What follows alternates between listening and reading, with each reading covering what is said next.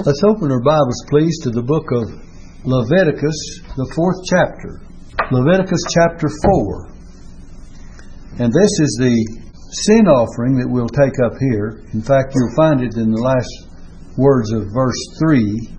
But let's begin reading with verse 1.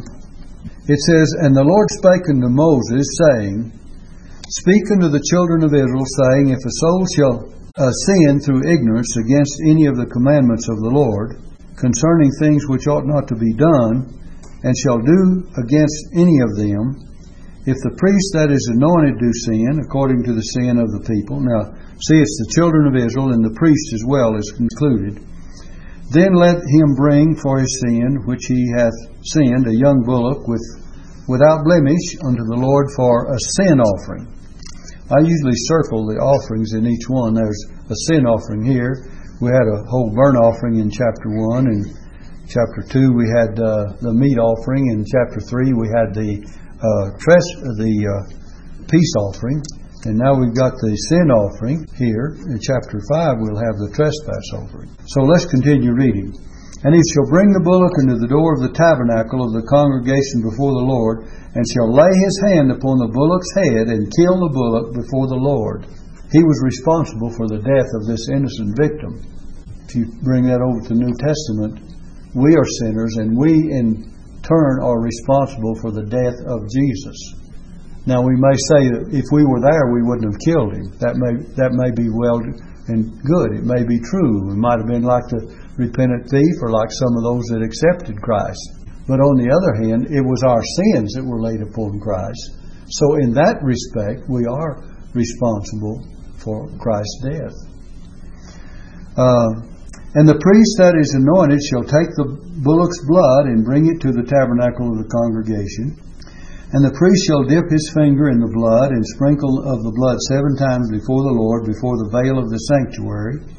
And the priest shall put some of the blood upon the horns of the altar of the sweet incense before the Lord, which is in the tabernacle of the congregation, and shall pour all the blood of the bullock at the bottom of the altar of the burnt offering. That was outside. Remember when we studied the tabernacle. All the blood was to be poured out there, which is at the door of the tabernacle of the congregation. He shall take off from it all the fat of the bullock for the sin offering, the fat that covereth the inwards, and all the fat that is upon the inwards, and the 2 kidneys, and the fat that is upon them, which is by the flanks, and the caul above the liver, and with the kidneys, it shall he take away, as it was taken off from the bullock of the sacrifice of peace offerings. The same process here. And the priest shall burn them upon the altar of the burnt offering. And the skin of the bullock, and all his flesh, with his head, and with his legs, and with the inwards and his dung, even the whole bullock shall he carry forth without the camp unto a clean place, where the ashes are poured out, and burn him on the wood with fire, where the ashes are poured out, shall he be burnt. Now then you have the same thing going on down in verse 13. That was the priest that was talking about. Now verse 13 says, And if the whole congregation of Israel sin through ignorance, see in verse 13, and then drop on down to verse 15, And the elders of the congregation shall lay their hands upon the head of the bullock. You see that in verse 15. And then on down, the last part of verse 18, shall pour out all the blood at the bottom of the altar of the burnt offering. The same process. And then you get down to 27, and if any one of the common people sin through ignorance. So it takes in the whole spectrum, from the priest, and then verse 13, the whole congregation as a unit. And then in verse 27, individuals, if any one of the common people sin through ignorance. And it tells you all that is to be done, the offering of the sacrifices there. Good to have you come in. Thank you. We studying in the 4th chapter of the book of Leviticus. If you have your Bibles, Leviticus chapter 4. And we're studying the sin offering. Now, there's some extra Bibles there in the hallway if you need another one, or if you've got plenty, it's fine. We studied the burnt offering in chapter 1, and then we studied the meat offering in chapter 2, and then in chapter 3 we studied the peace offering, and now chapter 3, and then chapter 4 we're studying the sin offering, and then in chapter 5 we'll find the trespass offering. And there's a difference between the sin offering and the trespass offering. Now we'll try to bring you up to date somewhat on this.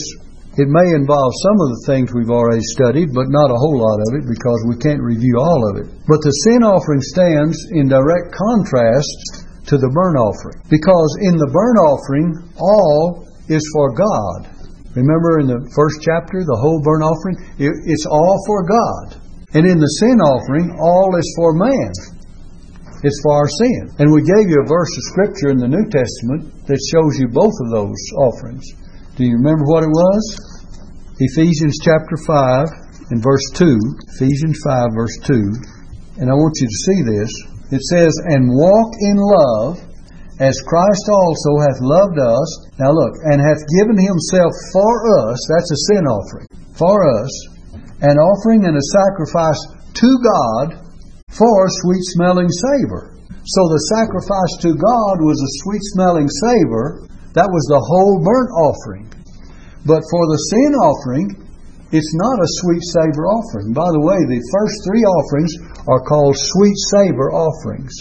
It was acceptable to God and it was fragrance to God.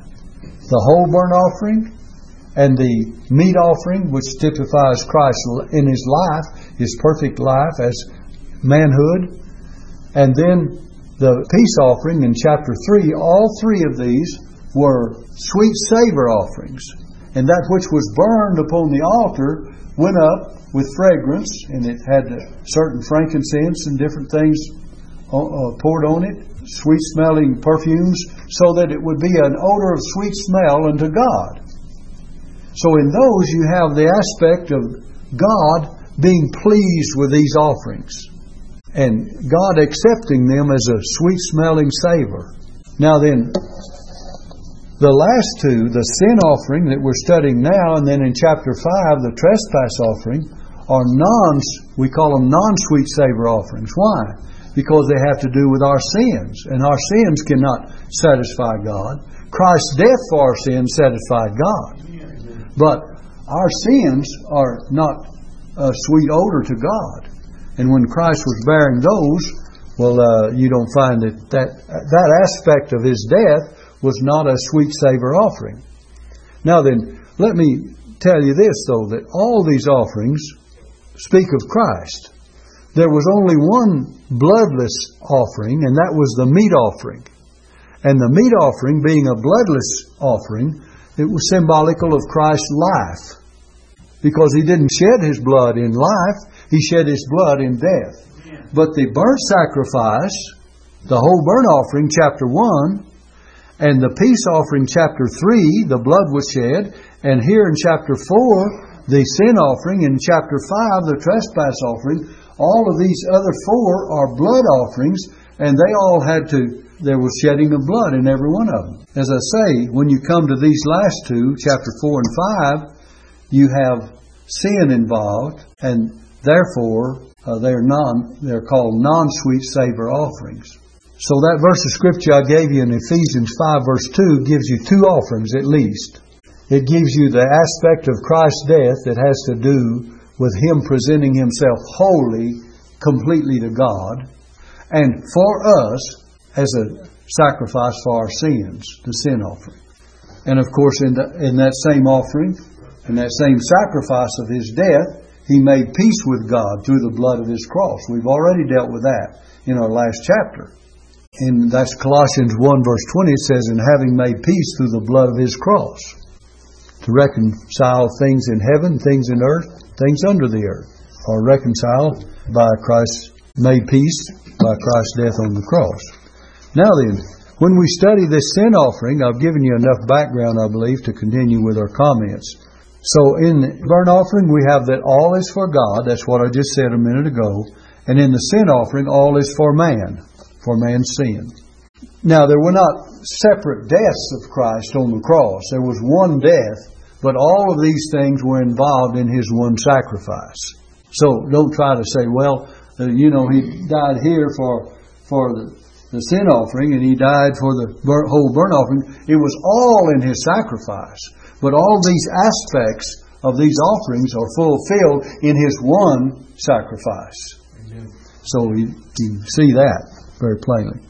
Now, in the sin offering, we have a picture of Jesus Christ giving Himself as an offering and a sacrifice unto God for man. And so it's an offering and a sacrifice to God, but it's for man. And the sin offering was for the sins of ignorance. By the way, man is a sinner whether he knows it or not.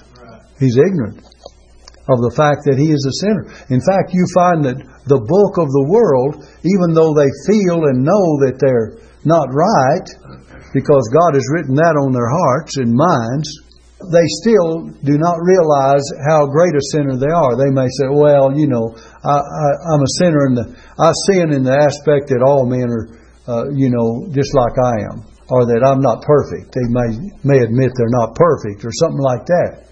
But that's not what they need to recognize. They need to recognize that they're an out-and-out sinner, whether they realize it or not. So in that, they're ignorant. Now, sin is deeper than the deeds that men do. Some people say, well, I don't do this and do that and do the other. They may classify themselves as one that's not a drunkard or a harlot or a rogue of some kind or a drug addict or whatever you might want to point out. They might say, well, I'm not that. Well, that doesn't excuse you. You're something else as a sinner. So, sin is deeper than the deeds that men do. And sin is not only what a man does, but it's what a man is. It's what he is. He is a sinner. And man was born with a nature to sin. The Bible tells us we have a sinful nature. And that nature is the root of all sin. That nature in man is the root of all sin. That's the principle of sin that's within us. And then there's the practice of sin. That's sin that's committed. And so there's two different things you need to understand. Look in the book of 1 John, if you will. Chapter 1. The book of 1 John, chapter 1. And we'll give you something here that will help us to see the nature of sin, the principle of sin, and then also the sin that we commit. 1 John chapter 1, verse 7. It says, but if we walk in the light as He is in the light, we have fellowship one with another. And the blood of Jesus Christ, His Son, cleanseth us from all sin. Now look at verse 8. Here's the principle. If we say that we have no sin, we deceive ourselves. Now what is this? This is the principle of sin. This is not committed sin. If we say that we have no sin, that we're not sinners, that we have no sin principle, then it says we deceive ourselves. We have to admit that we're depraved and sinful by nature. If we confess our sins, He is faithful and just to forgive us our sin and to cleanse us from all unrighteousness. Now look at verse 10. If we say that we have not sinned, that's sin committed. See that? That's committed sin. If we say that we have not sinned, we make Him a liar and His word is not in us. So you can see that the two aspects of sin are there.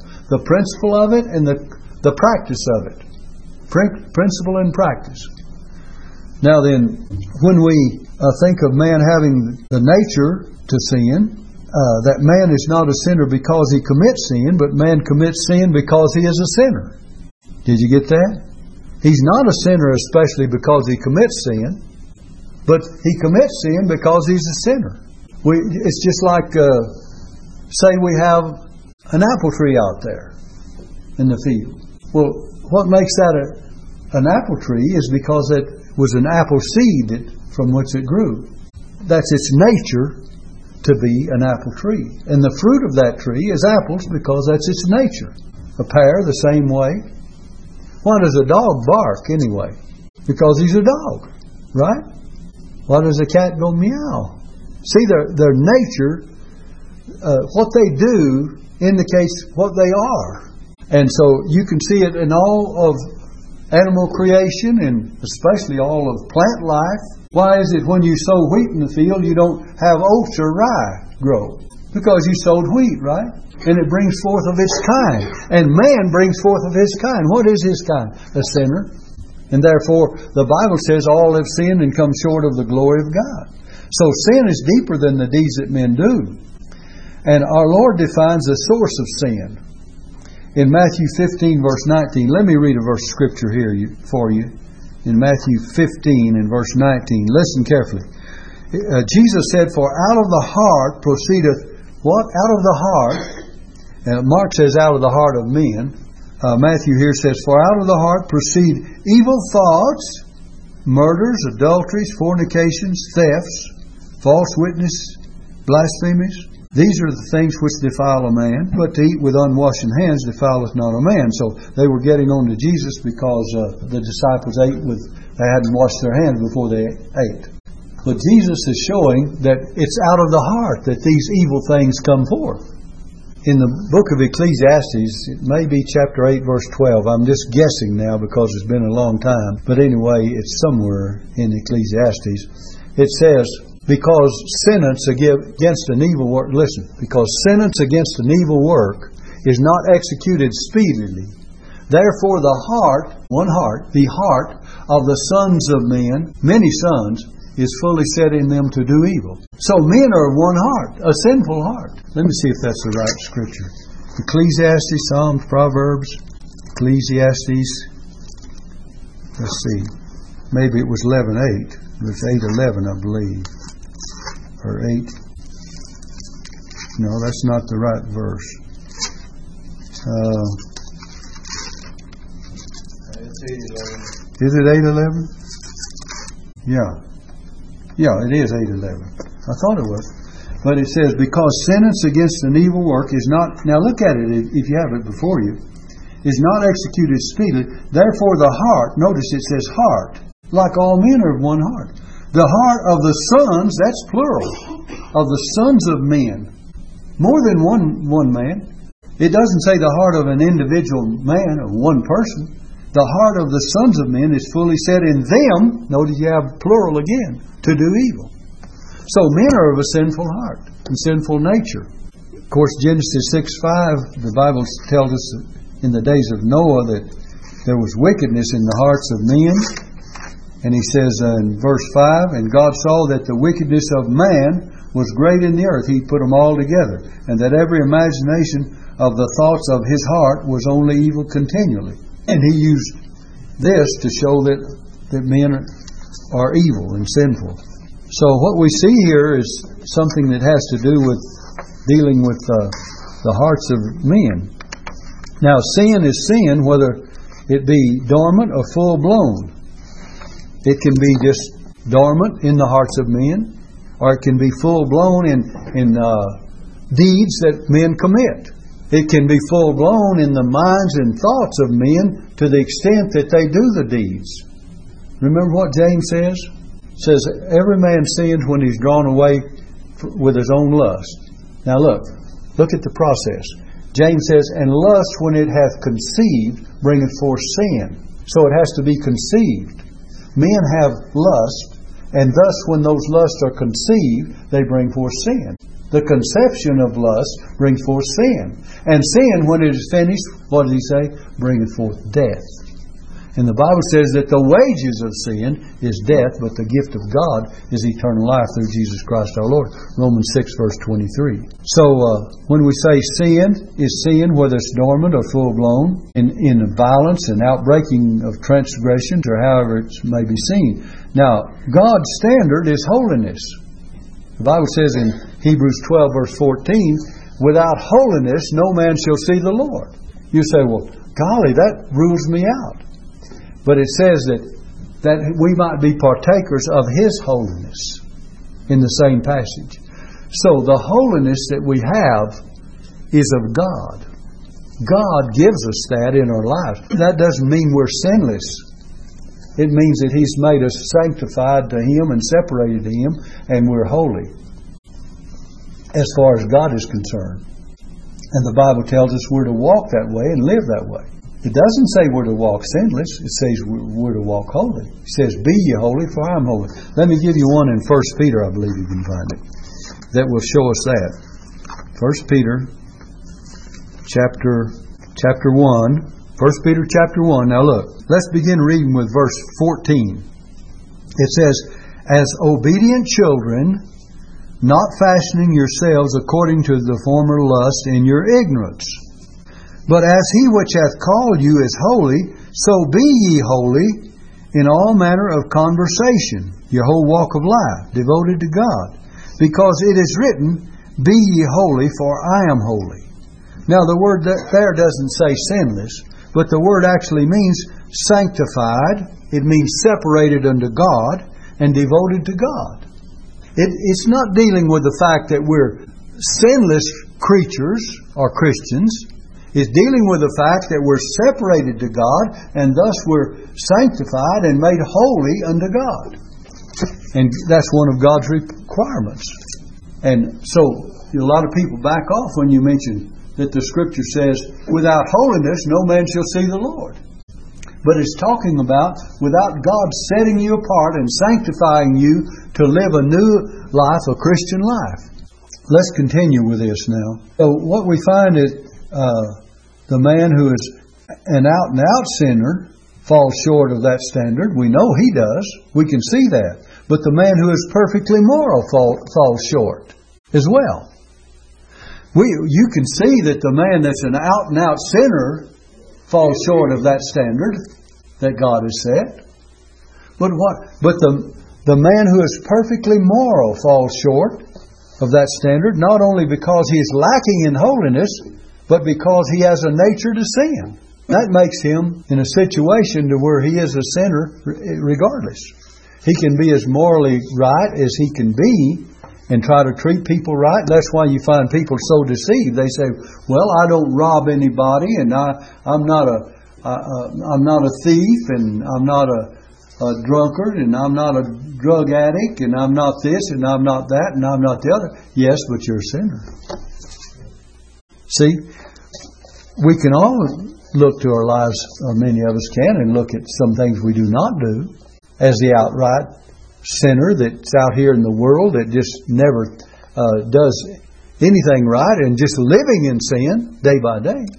But that doesn't justify us, because we're all sinful and we're all sinners by nature. And so the man who is perfectly moral falls short of that standard, not only because he's lacking in holiness, but because he has this sinful nature. And there's a difference in men in respect to the degree of sin. Some men are deeper in sin, the degree of it, than others. But we're all sinners. That's why we all have to be saved by grace. Amen. Because we're all sinners by nature. And then we become sinners by choice. And the Bible says, for by one man, I think it's Romans 5 verse 12, for by one man sin entered the world, and death by sin, so that death has passed upon all men, for that all have sinned. Now then, it's better, of course, the man who lives moral and upright is living a commendable life for his own sake and for the sake of others. That's good for himself and for others. And it's better to be sober and honest and upright and ready to discharge all of our duties than to be an breaking sinner. It's better for a man physically and materially. It's better for that man's conscience. And it's better also for the community in which he lives. It's good. It has a lot of good aspects. But that man is short of God's standard of righteousness. See, the Bible says there is none righteous, no, not one. Again, you go back in the book of Ecclesiastes and Proverbs, both of them speak of it in some way, but one scripture says, there's not a just man upon earth that doeth good and sinneth not. Now, if there's not a just man that sinneth not, what about the unjust man? Right?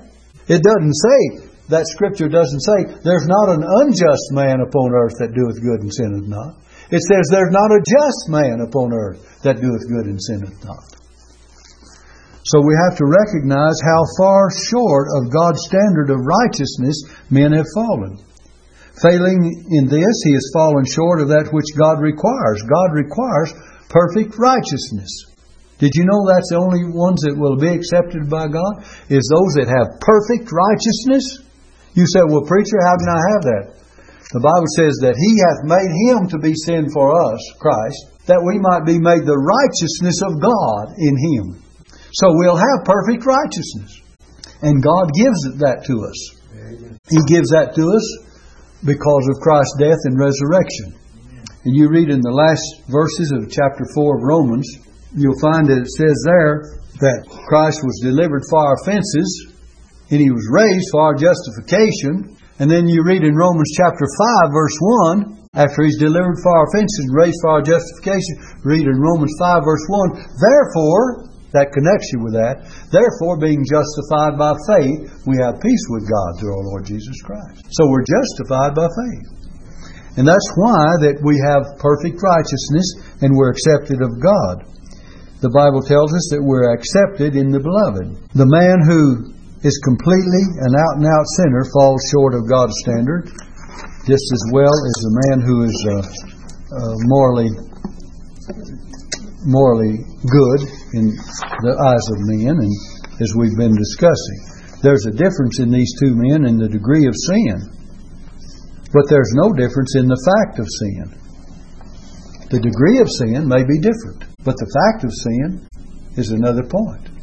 The fact of sin is that all have sinned, right?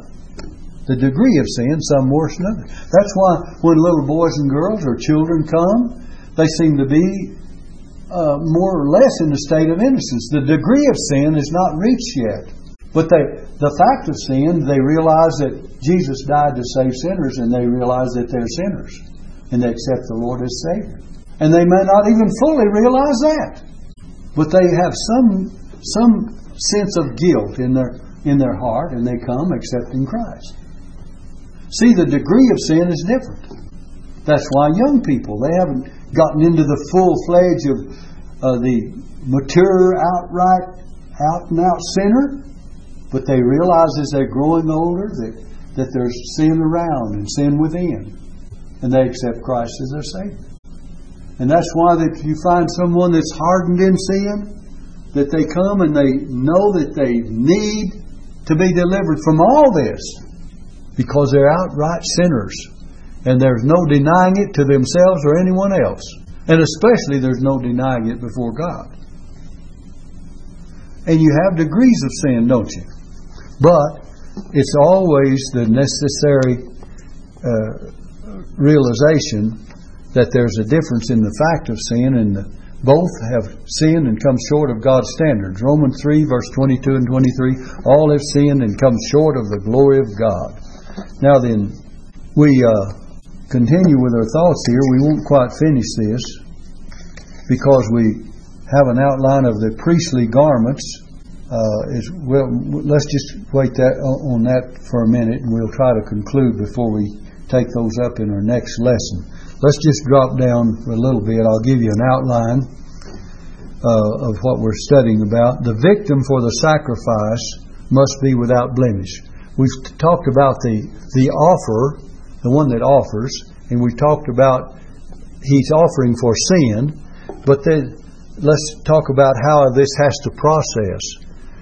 The victim for the sacrifice must be without blemish. That is, the goat or the bullock or whatever. It could be a lamb. It had to be without spot and blemish.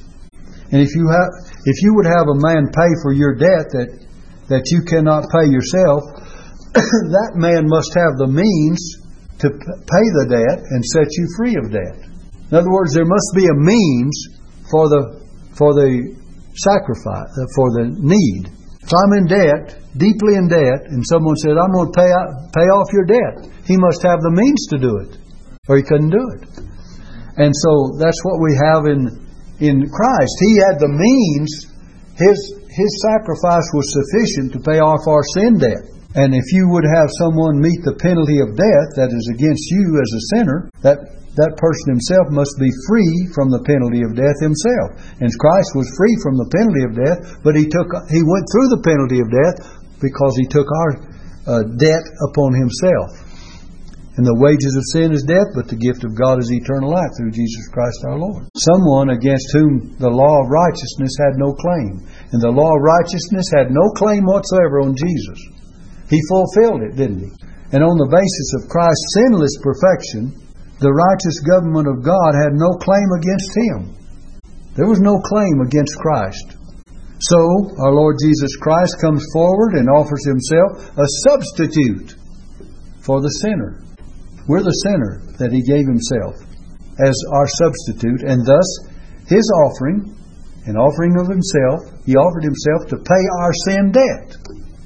And He did. He paid it in full. And He said, it is finished. Someone might say, well, I know that Jesus died for my sins, but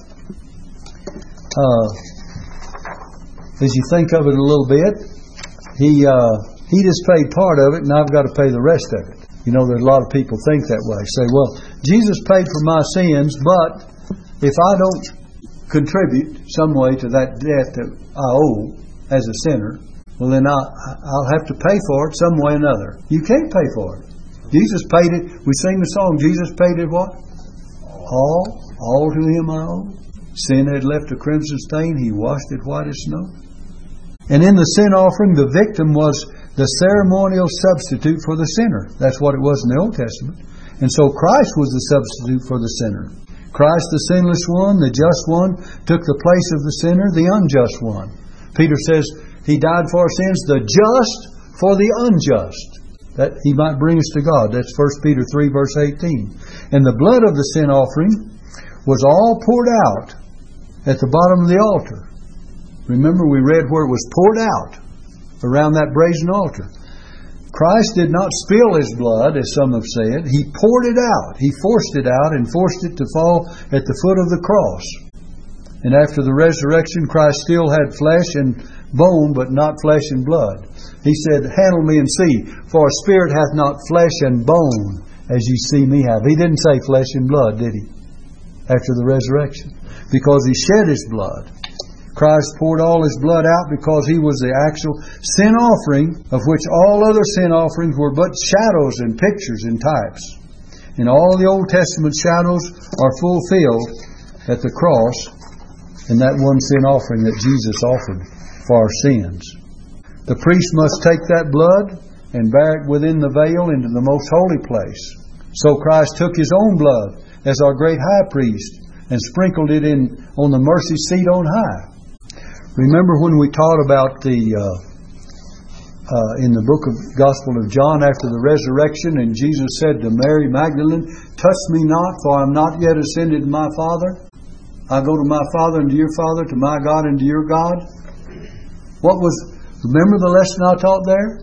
He said, touch me not. He wanted to complete the work of applying that blood. I'm not saying literally. There's a lot of things that are not literal. But He wanted to present Himself in the presence of the Father in heaven as the fulfillment of what the priestly work was in the Old Testament, and present His blood as sufficient for our atonement. And then the same day, He told the women. They came and held Him by His feet. Well, what made the difference? He had completed that work. That's what made the difference. And in some mysterious way, and some beyond our understanding, He completed everything that was prefigured there as far as our salvation is concerned. And as I say, we don't fully understand it, but if you study the Scripture, you'll find that's exactly what He said to Mary Magdalene. He says, touch me not. I'm not yet ascended to my Father, but go and tell the disciples. Well, we know He didn't ascend to a great while later after the resurrection. And when He ascended back, He sent the Holy Spirit on the day of Pentecost. So there was something in that rebuke to her, or his saying to Mary, touch me not, that was accomplished before the women came and held Him by the feet and worshipped Him. It tells us that too, doesn't it? There's something different there. And I don't say we understand it all. The victim must be taken outside the camp and burned to ashes. Remember, it was taken out to a place. Christ also was taken outside the camp and suffered without the gate. You read that in Hebrews 13 verse 12. And outside of the gate, or outside of the camp, the sin offering was set on fire and literally burned to ashes. And outside the gate of Jerusalem, they took our Lord Jesus Christ to a place called Calvary. They nailed Him to a Roman cross. Then there the fire of God's judgment fell upon Him. He cried out at one time, my God, why hast Thou forsaken me? The fire of God's wrath burned on Him because He was bearing our sins, that He represented there, our sins. I'll give you 4 scriptures if you want to write them down, and I won't have time to look them up for you. Turn to them.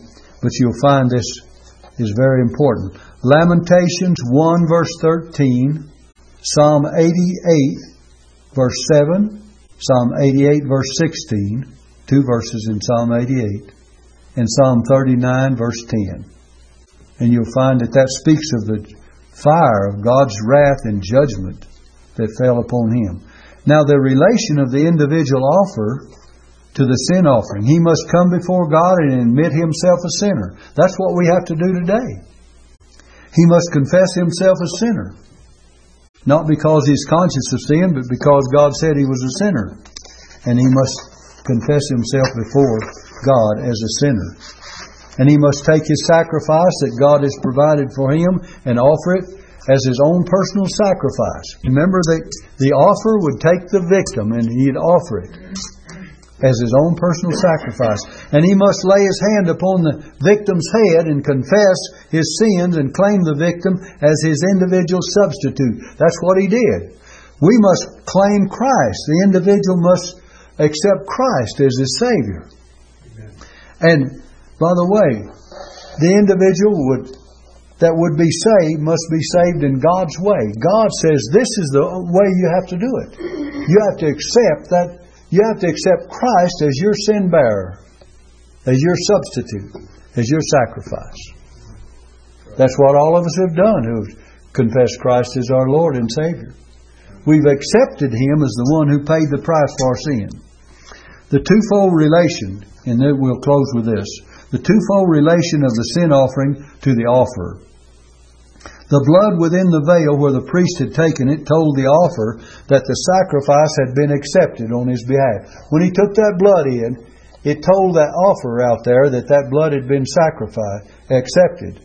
That blood of that sacrifice was accepted on his behalf. And the ashes outside the camp told the offerer that the judgment of God for sin had fallen on the offering. It was all burned up. And as the offerer looked and saw the wind blow these ashes away, he would know that the sin question between himself and God had been settled, and his sin had been put away. That's what happened when Jesus died on the cross. He took our sins away. John the Baptist said, "Behold the Lamb of God, which beareth away," or taketh away, like the ashes blown away, "the sin of the world." And that's exactly what Jesus did when He died on the cross. Can you see those ashes, the wind blowing those ashes away? Nothing left.